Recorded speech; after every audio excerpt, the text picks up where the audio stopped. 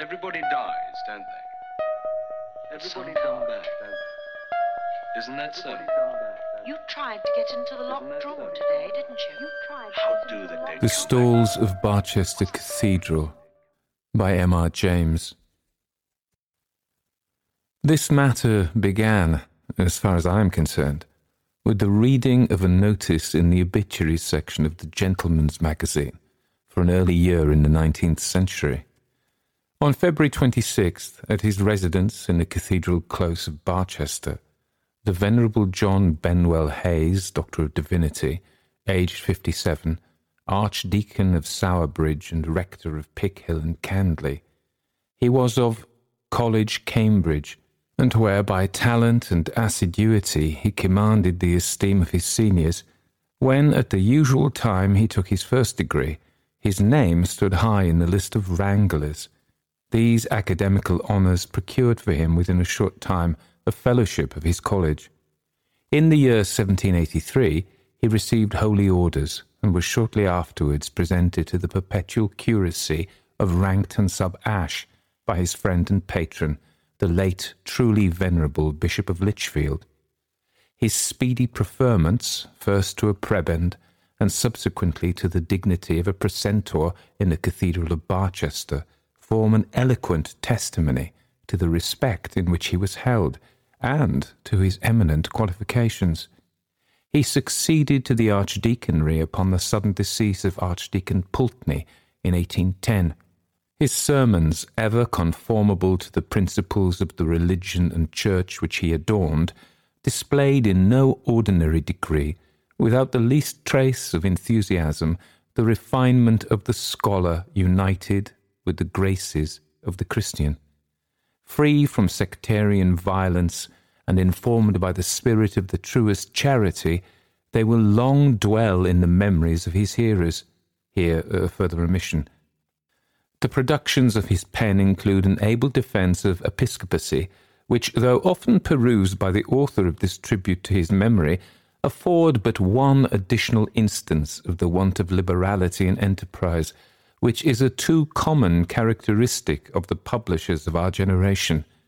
His published works are indeed confined to a spirited and elegant version of the Argonautica of Valerius Flaccus, a volume of discourses upon the several events in the life of Joshua delivered in his cathedral, and a number of the charges which he pronounced at various visitations to the clergy of his archdeaconry. These are distinguished by etc., etc. The urbanity and hospitality of the subject of these lines will not readily be forgotten by those who enjoyed his acquaintance.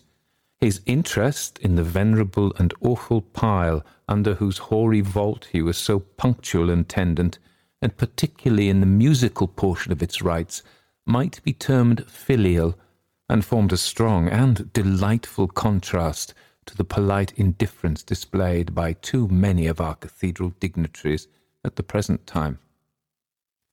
The final paragraph, after informing us that Dr. Haynes died a bachelor, says, "It might have been augured that an existence so placid and benevolent would have been terminated in a ripe old age by a dissolution equally gradual and calm. But how unsearchable are the workings of Providence! The peaceful and retired seclusion amid which the honoured evening of Dr. Haynes's life was mellowing to its close was destined to be disturbed, nay, shattered, by a tragedy as appalling as it was unexpected. The morning of the 26th of February, but perhaps I shall do better to keep back the remainder of the narrative until I have told the circumstances which led up to it. These, as far as they are now accessible, I have derived from another source. I had read the obituary notice, which I have been quoting, quite by chance, along with a great many others of the same period.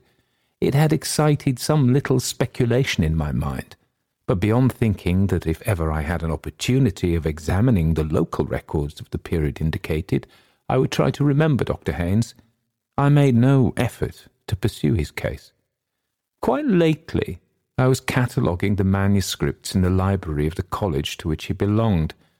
I had reached the end of the numbered volumes on the shelves, and I proceeded to ask the librarian whether there were any more books which he thought I ought to include in my description.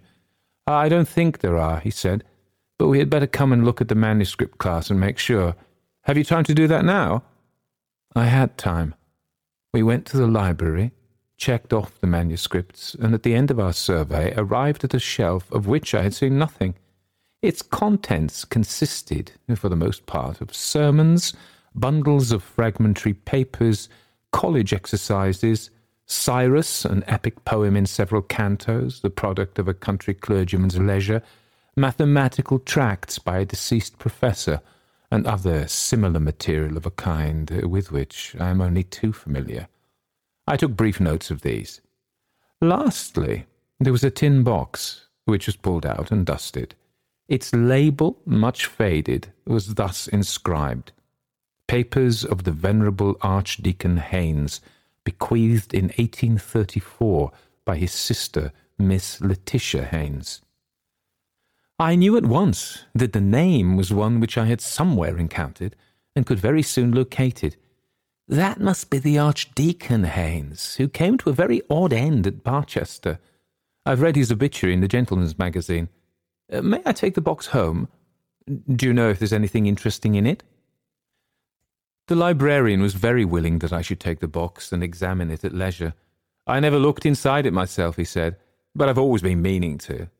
I am pretty sure that is the box which our old master once said ought never to have been accepted by the college. He said that to Martin years ago, and he said also that as long as he had control over the library, it should never be opened. Martin told me about it, and said that he wanted terribly to know what was in it, but the master was librarian and always kept the box in the lodge, so there was no getting at it in his time. And when he died, it was taken away by mistake by his heirs, and only returned a few years ago. I can't think why I haven't opened it, but as I have to go away from Cambridge this afternoon, you had better have first go at it. I think I can trust you not to publish anything undesirable in our catalogue." I took the box home and examined its contents, and thereafter consulted the librarian as to what should be done about publication, and, since I have his leave to make a story out of it, provided I disguise the identity of the people concerned, I will try what can be done. The materials are, of course, mainly journals and letters. How much I shall quote and how much epitomize must be determined by considerations of space. The proper understanding of the situation has necessitated a little, not very arduous, research, which has been greatly facilitated by the excellent illustrations and text of the Barchester volume in Bell's Cathedral series. When you enter the choir of Barchester Cathedral now, you pass through a screen of metal and coloured marbles designed by Sir Gilbert Scott, and find yourself in what I must call a very bare and odiously furnished place. The stalls are modern, without canopies. The places of the dignitaries and the names of the prebends have fortunately been allowed to survive, and are inscribed on small brass plates affixed to the stalls. The organ is in the triforium, and what is seen of the case is Gothic. The reredos and its surroundings are like every other. Careful engravings of 100 years ago show a very different state of things. The organ is on a massive classical screen. The stalls are also classical and very massive. There is a baldacchino of wood over the altar, with urns upon its corners. Farther east is a solid altar screen, classical in design, of wood, with a pediment, in which is a triangle surrounded by rays enclosing certain Hebrew letters in gold. Cherubs contemplate these. There is a pulpit with a great sounding board at the eastern end of the stalls on the north side, and there is a black and white marble pavement. 2 ladies and a gentleman are admiring the general effect. From other sources I gather that the Archdeacon's stall then, as now, was next to the bishop's throne at the south-eastern end of the stalls. His house almost faces the west front of the church, and is a fine red brick building of William III's time. Here, Dr. Haynes, already a mature man, took up his abode with his sister in the year 1810. The dignity had long been the object of his wishes, but his predecessor refused to depart until he had attained the age of 92. About a week after he had held a modest festival in celebration of that 92nd birthday, there came a morning, late in the year, when Dr. Haynes, hurrying cheerfully into his breakfast room, rubbing his hands and humming a tune, was greeted and checked in his genial flow of spirits by the sight of his sister, seated indeed in her usual place behind the tea urn, but bowed forward and sobbing unrestrainedly into her handkerchief. What is the matter? What bad news?" he began. "Oh, Johnny, you've not heard. The poor dear Archdeacon." "The Archdeacon, yes. What is it? Ill, is he?" No, they found him on the staircase this morning. It's so shocking. Is it possible? Dear poor Pulteney. Had there been any seizure? They don't think so. And that is almost the worst thing about it. It seems to have been all the fault of that stupid maid of theirs, Jane." Dr. Haynes paused. "I don't quite understand, Letitia. How was the maid at fault?" "Why, as far as I can make out, there was a stair rod missing, and she never mentioned it, and the poor Archdeacon set his foot quite at the edge of the step. You know how slippery that oak is, and it seems he must have fallen almost the whole flight and broken his neck. It is so sad for poor Miss Pulteney. Of course, they will get rid of the girl at once. I never liked her." Miss Haynes' grief resumed its sway, but eventually relaxed so far as to permit of her taking some breakfast. Not so her brother, who, after standing in silence before the window for some minutes, left the room and did not appear again that morning.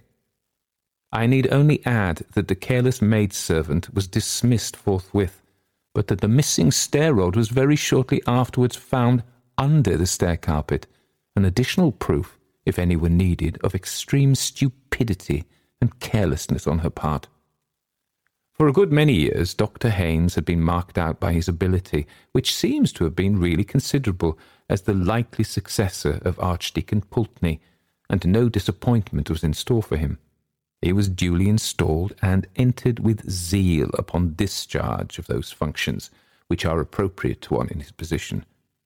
A considerable space in his journals is occupied with exclamations upon the confusion in which Archdeacon Pulteney had left the business of his office and the documents appertaining to it. Dues upon Ringham and Barneswood have been uncollected for something like 12 years and are largely irrecoverable. No visitation has been held for 7 years. 4 chancels are almost past mending. The persons deputized by the Archdeacon have been nearly as incapable as himself. It was almost a matter for thankfulness that this state of things had not been permitted to continue, and a letter from a friend confirms this view, Greek, ho katechon. It says, in a rather cruel allusion to the second epistle to the Thessalonians, is removed at last. My poor friend, upon what a scene of confusion would you be entering? I give you my word that on the last occasion of my crossing his threshold, there was no single paper that he could lay hands upon, no syllable of mine that he could hear, and no fact in connection with my business that he could remember. But now, thanks to a negligent maid and a loose stair carpet, there is some prospect that necessary business will be transacted without a complete loss alike of voice and temper. This letter was tucked into a pocket in the cover of one of the diaries. There can be no doubt of the new Archdeacon's zeal and enthusiasm. Give me but time to reduce to some semblance of order the innumerable errors and complications with which I am confronted, and I shall gladly and sincerely join with the aged Israelite in the canticle which too many, I fear, pronounce, but with their lips. This reflection I find not in a diary, but a letter. The doctor's friends seem to have returned his correspondence to his surviving sister. He does not confine himself, however, to reflections. His investigation of the rights and duties of his office are very searching and businesslike, and there is a calculation in one place that a period of 3 years will just suffice to set the business of the archdeaconry upon a proper footing. The estimate appears to have been an exact one. For just 3 years he is occupied in reforms, but I look in vain at the end of that time for the promised nunc dimittis. He has now found a new sphere of activity. Hitherto his duties have precluded him from more than an occasional attendance at the cathedral services. Now he begins to take an interest in the fabric and the music. Upon his struggles with the organist, an old gentleman who had been in office since 1786, I have no time to dwell. They were not attended with any marked success. More to the purpose is his sudden growth of enthusiasm for the cathedral itself and its furniture. There is a draft of a letter to Sylvanus Urban, which I do not think was ever sent, describing the stalls in the choir. As I have said, these were of fairly late date, of about the year 1700, in fact. The archdeacon's stall, situated at the south-east end, west of the episcopal throne, now so worthily occupied by the truly excellent prelate who adorns the see of Barchester, is distinguished by some curious ornamentation. In addition to the arms of Dean West, by whose efforts the whole of the internal furniture of the choir was completed, the prayer desk is terminated at the eastern extremity by 3 small but remarkable statuettes in the grotesque manner. One is an exquisitely modelled figure of a cat, whose crouching posture suggests with admirable spirit the suppleness, vigilance, and craft of the redoubted adversary of the genus moose. Opposite to this is a figure seated upon a throne and invested with the attributes of royalty, but it is no earthly monarch whom the carver has sought to portray. His feet are studiously concealed by the long robe in which he is draped, but neither the crown nor the cap which he wears suffice to hide the pricky ears and curving horns which betray his Tartarian origin. And the hand which rests upon his knee is armed with talons of horrifying length and sharpness. Between these 2 figures stands a shape muffled in a long mantle. This might at first sight be mistaken for a monk or friar of orders grey, for the head is cowled, and a knotted cord depends from somewhere about the waist. A slight inspection, however, will lead to a very different conclusion. The knotted cord is quickly seen to be a halter held by a hand all but concealed within the draperies, while the sunken features and, horrid to relate, the rent flesh upon the cheekbones proclaim the King of Terrors. These figures are evidently the production of no unskilled chisel, and should it chance that any of your correspondents are able to throw light upon their origin and significance, my obligations to your valuable miscellany will be largely increased. There is more description in the paper, and seeing that the woodwork in question has now disappeared, it has considerable interest. A paragraph at the end is worth quoting. Some late researches among the chapter accounts have shown me that the carving of the stalls was not, as was very usually reported, the work of Dutch artists, but was executed by a native of this city or district named Austin. The timber was procured from an oak copse in the vicinity, the property of the dean and chapter known as Holywood. Upon a recent visit to the parish within whose boundaries it is situated, I learned from the aged and truly respectable incumbent that tradition still lingered amongst the inhabitants of the great size and age of the oaks employed to furnish the materials of the stately structure which has been, however imperfectly, described in the above lines. Of one in particular, which stood near the centre of the grove, it is remembered that it was known as the hanging oak. The propriety of that title is confirmed by the fact that a quantity of human bones was found in the soil about its roots, and that at certain times of the year it was the custom for those who wished to secure a successful issue to their affairs, whether of love or the ordinary business of life, to suspend from its boughs small images or puppets rudely fashioned of straw, twigs, or the like rustic materials. So much for the Archdeacon's archaeological investigations. To return to his career as it is to be gathered from his diaries, those of his first 3 years of hard and careful work show him throughout in high spirits, and doubtless during this time that reputation for hospitality and urbanity which is mentioned in his obituary notice was well deserved. After that, as time goes on, I see a shadow coming over him, destined to develop into utter blackness, which I cannot but think must have been reflected in his outward demeanour. He commits a good deal of his fears and troubles to his diary. There was no other outlet for them. He was unmarried, and his sister was not always with him. But I am much mistaken if he has told all that he might have told. A series of extracts shall be given. August 30th, 1816. The days begin to draw in more perceptibly than ever. Now that the archdeaconry papers are reduced to order, I must find some further employment for the evening hours of autumn and winter. It is a great blow that Letitia's health will not allow her to stay through these months. Why not go on with my defence of episcopacy? It may be useful. September 15th. Letitia has left me for Brighton. October the 11th. Candles lit in the choir for the first time at evening prayers. It came as a shock. I find that I absolutely shrink from the dark season. November the 17th. Much struck by the character of the carving on my desk. I do not know that I had ever carefully noticed it before. My attention was called to it by accident. During the Magnificat I was, I regret to say, almost overcome with sleep. My hand was resting on the back of the carved figure of a cat, which is the nearest to me of the three figures on the end of my stall.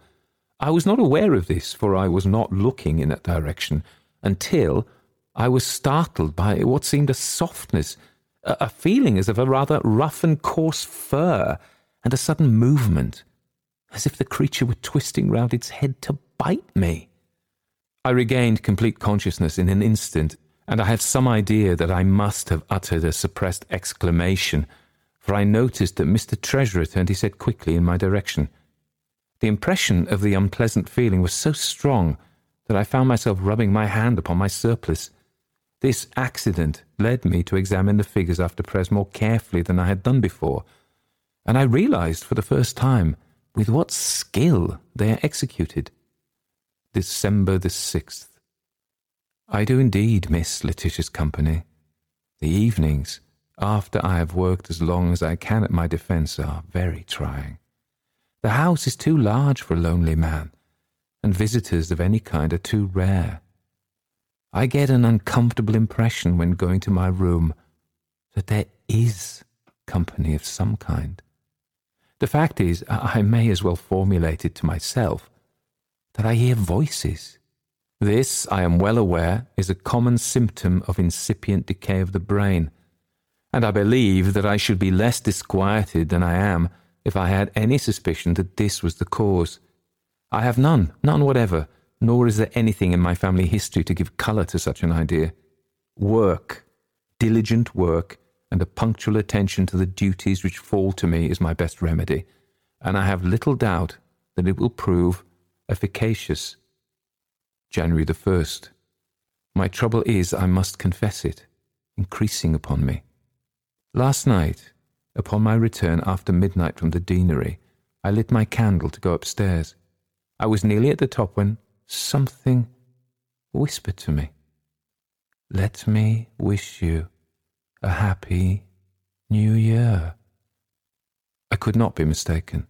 It spoke distinctly and with a peculiar emphasis. Had I dropped my candle, as I all but did, I trembled to think what the consequences must have been. As it was, I managed to get up the last flight and was quickly in my room with the door locked, and experienced no other disturbance.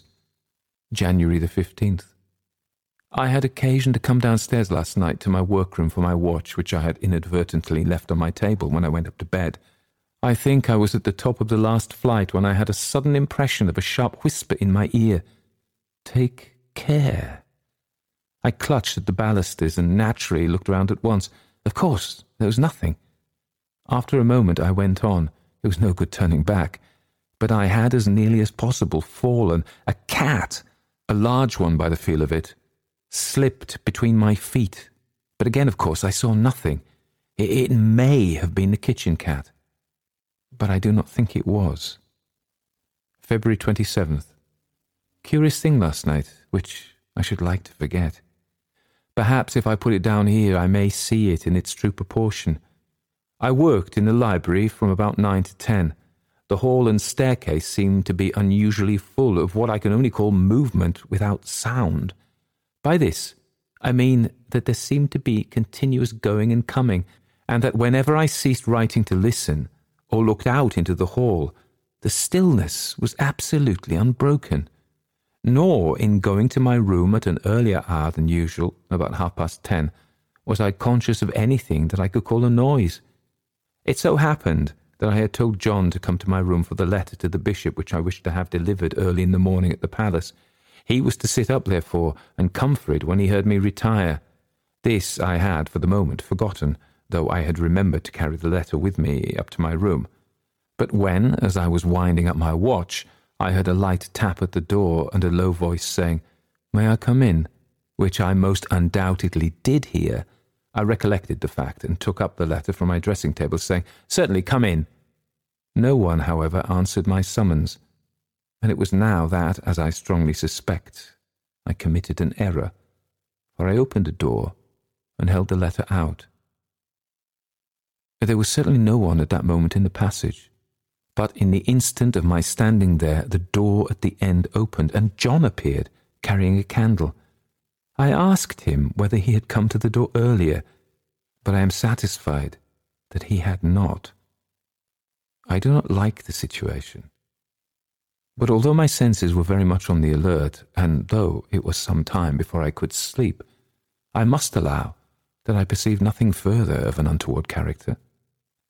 With the return of spring, when his sister came to live with him for some months, Dr. Haynes's entries become more cheerful, and indeed no symptom of depression is discernible until the early part of September, when he was again left alone. And now indeed there is evidence that he was incommoded again, and that more pressingly. To this matter I will return in a moment, but I digress to put in a document which, rightly or wrongly, I believe to have a bearing on the thread of the story.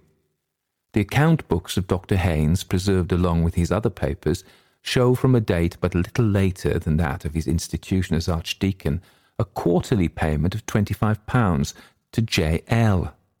Nothing could have been made of this had it stood by itself, but I connect it with a very dirty and ill-written letter which, like another that I have quoted, was in a pocket in the cover of a diary.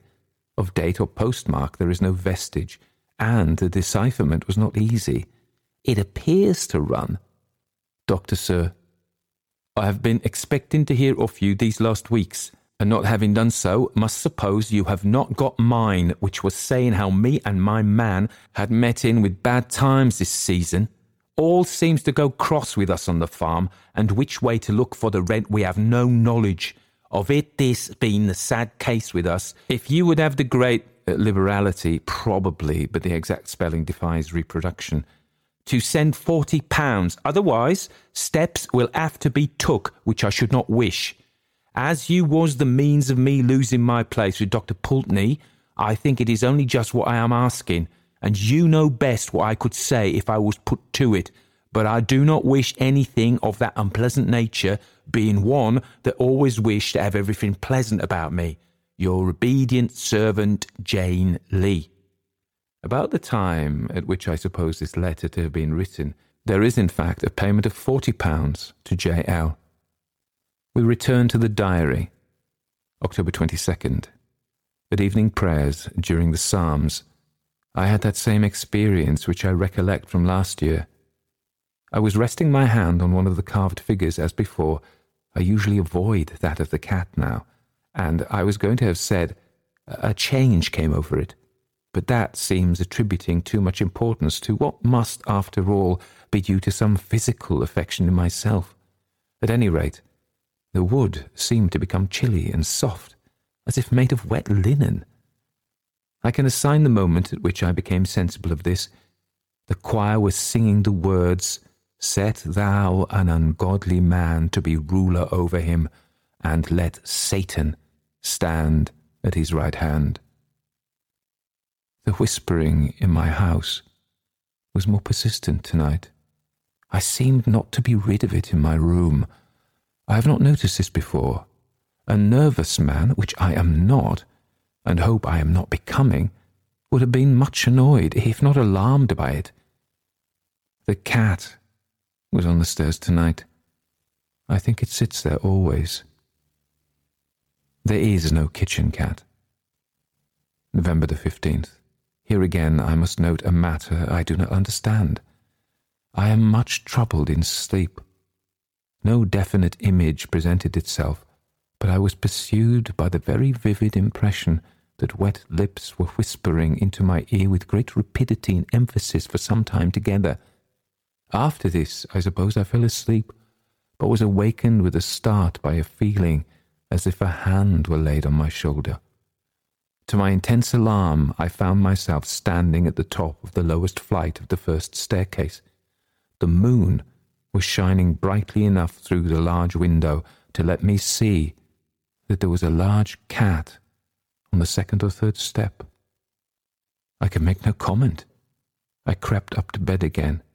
I do not know how. Yes, mine is a heavy burden. Then follows a line or two which has been scratched out. I fancy I read something like, acted for the best. Not long after this, it is evident to me that the Archdeacon's firmness began to give way under the pressure of these phenomena. I omit as unnecessarily painful and distressing the ejaculations and prayers which, in the months of December and January, appear for the first time and become increasingly frequent. Throughout this time, however, he is obstinate in clinging to his post. Why he did not plead ill health and take refuge at Bath or Brighton, I cannot tell.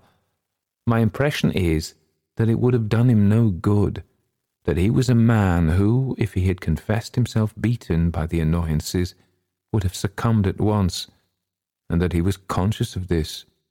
He did seek to palliate them by inviting visitors to his house. The result he is noted in this fashion. Jan 7th. I prevailed on my cousin Alan to give me a few days, and he is to occupy the chamber next to mine. Jan 8th. A still night. Alan slept well, but complained of the wind. My own experiences were as before, still whispering and whispering. What is it that he wants to say? January the 9th. Alan thinks this is a very noisy house. He thinks too that my cat is an unusually large and fine specimen, but very wild. January the 10th. Alan and I in the library until 11. He left me twice to see what the maids were doing in the hall. Returning the second time, he told me he'd seen one of them passing through the door at the end of the passage, and said if his wife were here, she would soon get them into better order. I asked him what coloured dress the maid wore. He said grey or white. I supposed it would be so. January the 11th. Alan left me today. I must be firm. These words, I must be firm, occur again and again on subsequent days. Sometimes they are the only entry. In these cases they are in an unusually large hand, and dug into the paper in a way which must have broken the pen that wrote them. Apparently the Archdeacon's friends did not remark any change in his behaviour, and this gives me a high idea of his courage and determination. The diary tells us nothing more than I have indicated of the last days of his life. The end of it all must be told in the polished language of the obituary notice. The morning of the 26th of February was cold and tempestuous. At an early hour the servants had occasion to go into the front hall of the residence occupied by the lamented subject of these lines. What was their horror upon observing the form of their beloved and respected master lying upon the landing of the principal staircase in an attitude which inspired the gravest fears. Assistance was procured, and an universal consternation was experienced upon the discovery that he had been the object of a brutal and murderous attack. The vertebral column was fractured in more than one place. This might have been the result of a fall. It appeared that the stair carpet was loosened at one point, but in addition to this, there were injuries inflicted upon the eyes, nose, and mouth, as if by the agency of some savage animal, which, dreadful to relate, rendered those features unrecognizable. The vital spark was, it is needless to add, completely extinct, and had been so upon the testimony of respectable medical authorities for several hours. The author or authors of this mysterious outrage are alike buried in mystery, and the most active conjecture has hitherto failed to suggest a solution of the melancholy problem afforded by this appalling occurrence. The writer goes on to reflect upon the probability that the writings of Mr. Shelley, Lord Byron, and Monsieur Voltaire may have been instrumental in bringing about the disaster, and concludes by hoping, somewhat vaguely, that this event may operate as an example to the rising generation. But this portion of his remarks need not be quoted in full. I had already formed the conclusion that Dr. Haynes was responsible for the death of Dr. Pulteney, but the incident connected with the carved figure of death upon the Archdeacon's stall was a very perplexing feature. The conjecture that it had been cut out of the wood of the hanging oak was not difficult, but seemed impossible to substantiate. However, I paid a visit to Barchester, partly with the view of finding out whether there were any relics of the woodwork to be heard of. I was introduced by one of the canons to the curator of the local museum, who was, my friend said, more likely to be able to give me information on the point than anyone else. I told this gentleman of the description of certain carved figures and arms formerly on the stalls, and asked whether any had survived. He was able to show me the arms of Dean West and some other fragments. These, he said, had been got from an old resident, who had also once owned a figure, perhaps one of those which I was inquiring for. There was a very odd thing about that figure, he said. The old man who had it told me that he picked it up in a woodyard, whence he had obtained the still extant pieces, and had taken it home for his children. On the way home he was fiddling about with it, and it came in two in his hands, and a bit of paper dropped out. This he picked up, and just noticing that there was writing on it, put it into his pocket, and subsequently into a vase on his mantelpiece. I was at his house not very long ago, and happened to pick up the vase and turn it over to see whether there were any marks on it, and the paper fell into my hand.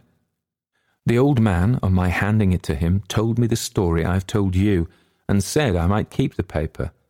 It was crumpled and rather torn, so I have mounted it on a card, which I have here. If you can tell me what it means, I shall be very glad, and also, I may say, a good deal surprised. He gave me the card. The paper was quite legibly inscribed in an old hand, and this is what was on it. When I grew in the wood, I was watered with blood, and now in the church I stand. Who that touches me with his hand, if a bloody hand he bear, I counsel him to beware, lest he be fetched away, whether by night or day, but chiefly when the wind blows high, in a night of February. This I dreamt, 26 February anno 1699, John Austin. I suppose it's a charm or spell. Wouldn't you call it something of that kind? Said the curator. Yes, I said. I suppose one might. What became of the figure in which it was concealed? Oh, I forgot, said he. The old man told me it was so ugly and frightened his children so much that he burnt it.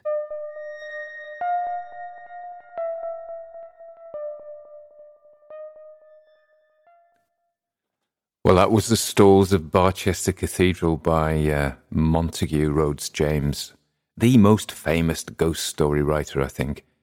There are people like Edgar Allan Poe and H.P. Lovecraft and people like that in the F. Benson, but they all as ghost story writers.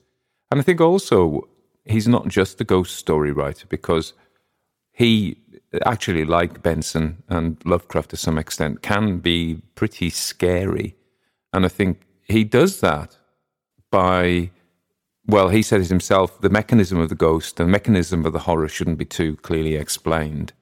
He said a few things about writing ghost stories, and he said the object of the ghost story is to produce a pleasant state of fear in somebody.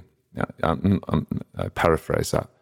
But and he does do that. And if you think about this, you think about others of his, the famous ones, the mezzotint. What is that thing crawling? The whistle, and I'll come to you. What is the flapping sheet? And some of the others, we did an appearance and a disappearance. There's lots of things that are just enigmatic, and we think, what on earth's going on? And I think that actually adds to the sense of fright, because we become frightened. I think I'm going to write something about this. But what frightens us? First of all, predation. We're frightened of monsters predating us, and these go back to our ancestral times. I realise I'm doing the ramble before I've talked about the story, but it's just the way it strikes me today. And I've got to say something about my patron with a big P. Okay, I'm going to come back to that.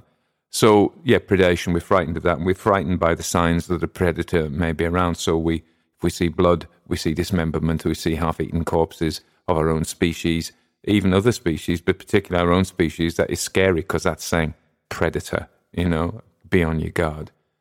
A step back from the actual sight of the predator, and of course it's much scarier not to see the predator. That's something. But is the vague sense of things being out of control and things being outside our competence. When things are going according to plan and we can predict how they're going to go, we feel relatively calm. When strange things intrude, and I think when we struggle to fit what's happening within our known parameters and paradigms of how the world works, that is quite unnerving. And that is, of course, all to do with the eerie and the uncanny valley and all sorts of things. The unheimlich, of course, Freud's unheimlich, the uncanny, yeah, but also the eerie. You hear me talk about Freud and Mark Fisher, who had the weird and the eerie in a book about that. But yeah, so I think what happens is, what on earth is going on? I also think, as I'm talking about the story, that he often has kind of folk horror things, because, of course, he wasn't a massively rural man. He lived at Windsor, he worked at Eton, and also Cambridge. Now, these are not big cities, and they certainly weren't in his day, but they're not the wild countryside either.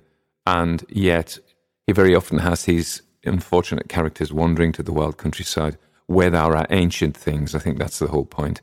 There are ancient things that are steeped in ancient, unpleasant practices, which is the whole premise of folk horror, and the whole premise of the witch cult of Western Europe, and the whole premise of Wicca, as you hear me talk about, is that there are ancient things that are outside the rules. They are outside the accepted way that things work. And again, this is the same thing. We don't understand them. They are foreign. They are threatening. And so, but also they are strangely comforting as well, in that, yeah, what does the land want? And in this case, it's the tree, isn't it? The tree, there was a cursed tree because it was used for human sacrifice, I guess, and was used to make the stalls. And then a further level of weirdness and unsettling is the carver of the stalls putting the figure of the cat, the figure of the devil, who's appearing in a church. And who's the other guy? It's Death, of course. The cat, whoever he is. Witch's cat, black cat, symbol of the animal world, don't know. The devil and death. And they are made out of this ancient tree. And of course, the wood of the ancient tree strikes you down, particularly if you put your hand on it, particularly if you are guilty. And of course, this comes back to another fundamental thing about ghost stories. There's a sin.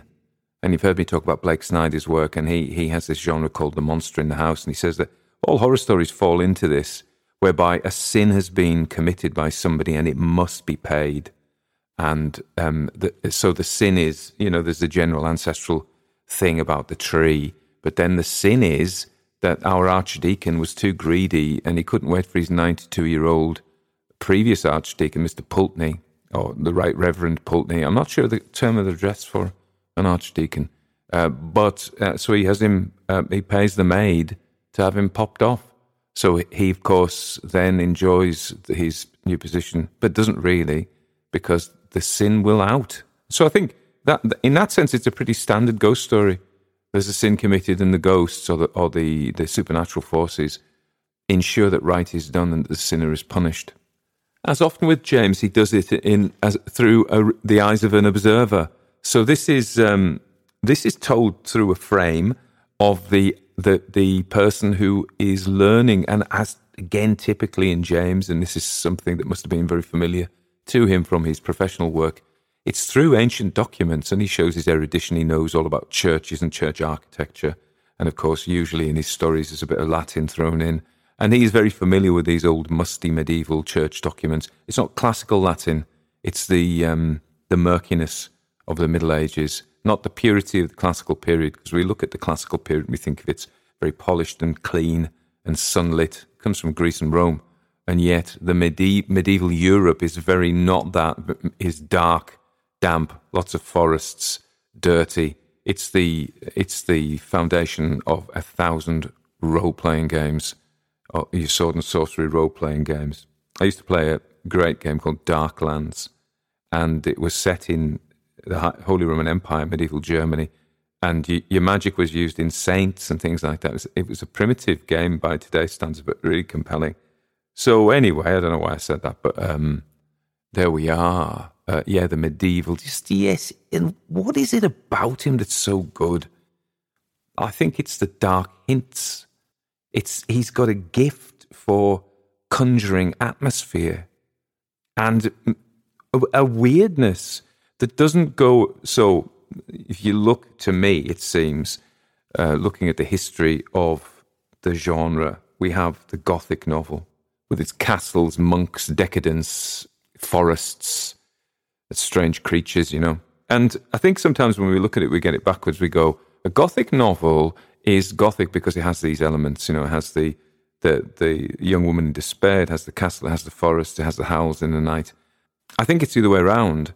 I think these devices were used by the Gothic writers, Castle of Otranto and all of this kind of business, and the terrible weather, because there was inagia. It was painting the scene using your senses to create the emotions. So they use these things as dressing, as props, to create the emotions that we would feel were we in that situation. That's how stories work. The protagonist or the main character becomes an avatar for us, and we see things through his or her eyes, and we feel things. So if the storyteller conjures the strange, the empty house, the candles, the creaks on the stairs, the weird cat, it is as if we are there. And I think James is brilliant at this enagia, this painting of a picture through the senses. He's probably unsurpassed, actually. And I'm a bit of a fan of E.F. Benson, and when I'm reading an E.F. Benson story, I go, E.F. Benson, he's the greatest. And then I come back to some of old Monty's stuff and think, he's got it. The old Montague Rhodes James has got it. So I love that, and it's just the story for Halloween, isn't it? So this is when it's coming out. You may be listening to it on the 6th of June in future months, but it surfaced, as we say, in Halloween. And how did it surface? It surfaced through the kind offices and good graces of my friend, I like to call him that, Gavin Critchley. Now, Gavin Critchley is basically a patron of the arts. Every now and again, he says to me, Tony, here's some money. And it's generous money. And he says, I would like you to do a story. And he's usually quite open about which one it is, and we have a discussion, and we settle on a story. And it was going to be an M.R. James, and it was one of these ones that he suggested, but he didn't say, you must do this. And then he lets me do it. And as I say, I feel a bit like Michelangelo. I'm not quite as talented as Michelangelo. I don't paint, and I don't have a big ladder to go up to the ceiling of the Sistine Chapel. I remember, digressing, of course, going to the Sistine Chapel and looking, throwing my head back and going, oh, wow. If you think it's just a painting, in it, and you see it on Tumblr or on Instagram or somewhere, you go, it's just a painting. But no, it isn't. It's awesome. So anyway, Gavin is like one of the Medicis. I don't mean he poisons people. He's a patron of the arts, like the Italian nobility were. And it's not just me, visual arts as well. If you go on his Twitter, there's some other people he promotes. One of the artists he supports every now and again is a guy called Jeff Lee Johnson. And Jeff does these illustrations which are very detailed, and they have something of Edward Hopper about them, just these, or even Toulouse-Lautrec. They are observations of life Maybe I just say that because they look a bit French, look a bit of American and a bit French, which is weird. They look like that. And then you look a bit closer, and there are quite some little disturbing details. They're very detailed pictures, and they're quite disturbing. And there's, I see on Twitter, there's a French Creep Hills has written something about them, and he says, Les illustrations de Jeffrey Johnson 9 semblent tout à fait normales. Mais plus vous les observez, plus vous y trouverez des détails troublants. On est fans. I just said fans like English. So basically saying the illustrations of Jeffrey Johnson appear completely normal, but the more you look at them, the more you discover the troubling details. We are fans, or one is a fan. So there we've got Gavin Critchley. Thank you, Gavin. And Gavin said a thing to me. He said, listen, I said, I don't know how we got into it, but why is he doing this, supporting my work in this way? And he says, well, Tony, you and me won't be here forever. But these recordings will, because the way the internet is, nothing is lost now, and people will be able to hear them in the future. And that was a weird thought, and perhaps, I don't know, a thought for Halloween. I've got my two skulls looking at me now. I've got a golden one with butterflies on. You can always get good skulls in TK Maxx at this time of year. They're probably living a bit late. They came in September, the Halloween skulls. There was a massive one, which I quite liked, but I thought, where am I going to put that? But I've got a black skull candle that Imogen got me, my daughter. I don't know what she thought I was going to do with it, some kind of dark rite, which I haven't. And I got the other one, which you can see in some of the films I did. So there we are, Halloween. Happy Halloween. Oh, yeah. So, I don't know how many of you listen to Ian Gordon's Horror Babble. Ian Gordon's Horror Babble has a really good sound. And if you listen to it, he's got a little bit of reverb in it. And I used to do my recordings pan flat with no reverb. In fact, if there was any reverb, I'd take it out. But on the other channel I have, which is the Haunted Places, which is like true ghost stories, so-called, I put a little reverb on one of the channels, and people liked it. People said, oh, goodness me, that sounds good. So I thought I'd mess around and put a tiny, tiny, tiny little bit of reverb as if I'm in a room rather. This room has got a lot of stuff in it, so it flattens the noise. But I'll put some reverb on. If you like it, I'll keep it on. Just so, number one, tell me if you like it or not with the reverb. But if you don't, I'll take it off. It'll be a numbers thing, because very often somebody likes such and such, and I think, oh, I better do that, and then it turns out that 999 people don't like it. So I like it. I think I might not next week, but I like it now. And the other thing is, this is a call to action. This is a call to action. Please, for Halloween, will you share, like, comment? If you listen to the podcast on Apple or Spotify or Stitcher, wherever you can leave a review, please, a positive one, please do. If it's a nasty one, I don't want to know.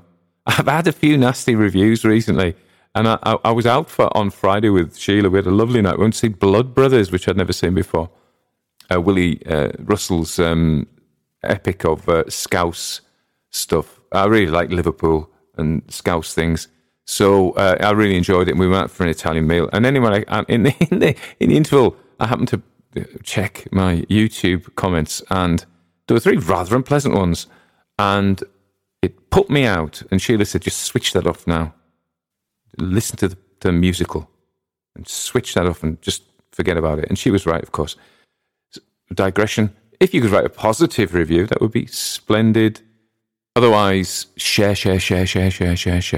You know what I say? It doesn't even matter. It's to your friends, obviously. If they're not your friends, I don't care, as long as they like the podcast. You can perhaps build bridges. If it's somebody you don't like, and you say, hey, there's this classic ghost stories podcast, I think you'd like it. And they go, yeah, I hate you, though. You go, yeah, no, I hate you, but maybe you should listen to this. And they go, yeah, maybe I will, maybe I won't. Anyway, sneakily, they listen to the podcast, and you develop a joint love for it, and all the old animosity is forgotten, and you become the best of friends. Wouldn't that be lovely if the whole world, I nearly said, if we could send a link to Mr. Putin, but,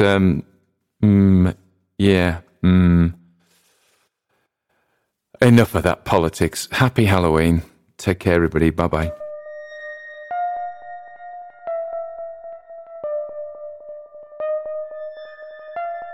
Everybody dies, don't they? Everybody come back, don't they? Isn't that so? You tried to get into the locked drawer today, didn't you? How do the dead come back, Mother? What's the secret? I invite you to consider becoming a patron of the podcast. Patrons perform a really useful task for me in that they give me the wherewithal, the finance through their contributions to enable me to devote time to producing stories for you. So it's actually really helpful if you want to hear more stories. And there is a big, on Patreon, there is a big backlog of stories, a big library of stories that you can access by becoming a patron. You can download them as well, which is more difficult on podcasts and on YouTube. But if you want to become a patron, you get the double whammy of supporting my work, which enables me to do more work. Imagine that. You pay me to do more, and I do more work for you and produce more stories for you, which is, and you know, I appreciate it. So you get my love and gratitude. And also you get access to a big backlog of stories and members only stories. Every month I do at least one members only story. So it's kind of a really good thing to do. And I would just like to invite you to consider becoming a Patreon. It's hard to say links, but this is www.patreon.com/Barcud, Barcud. That's me. See you there.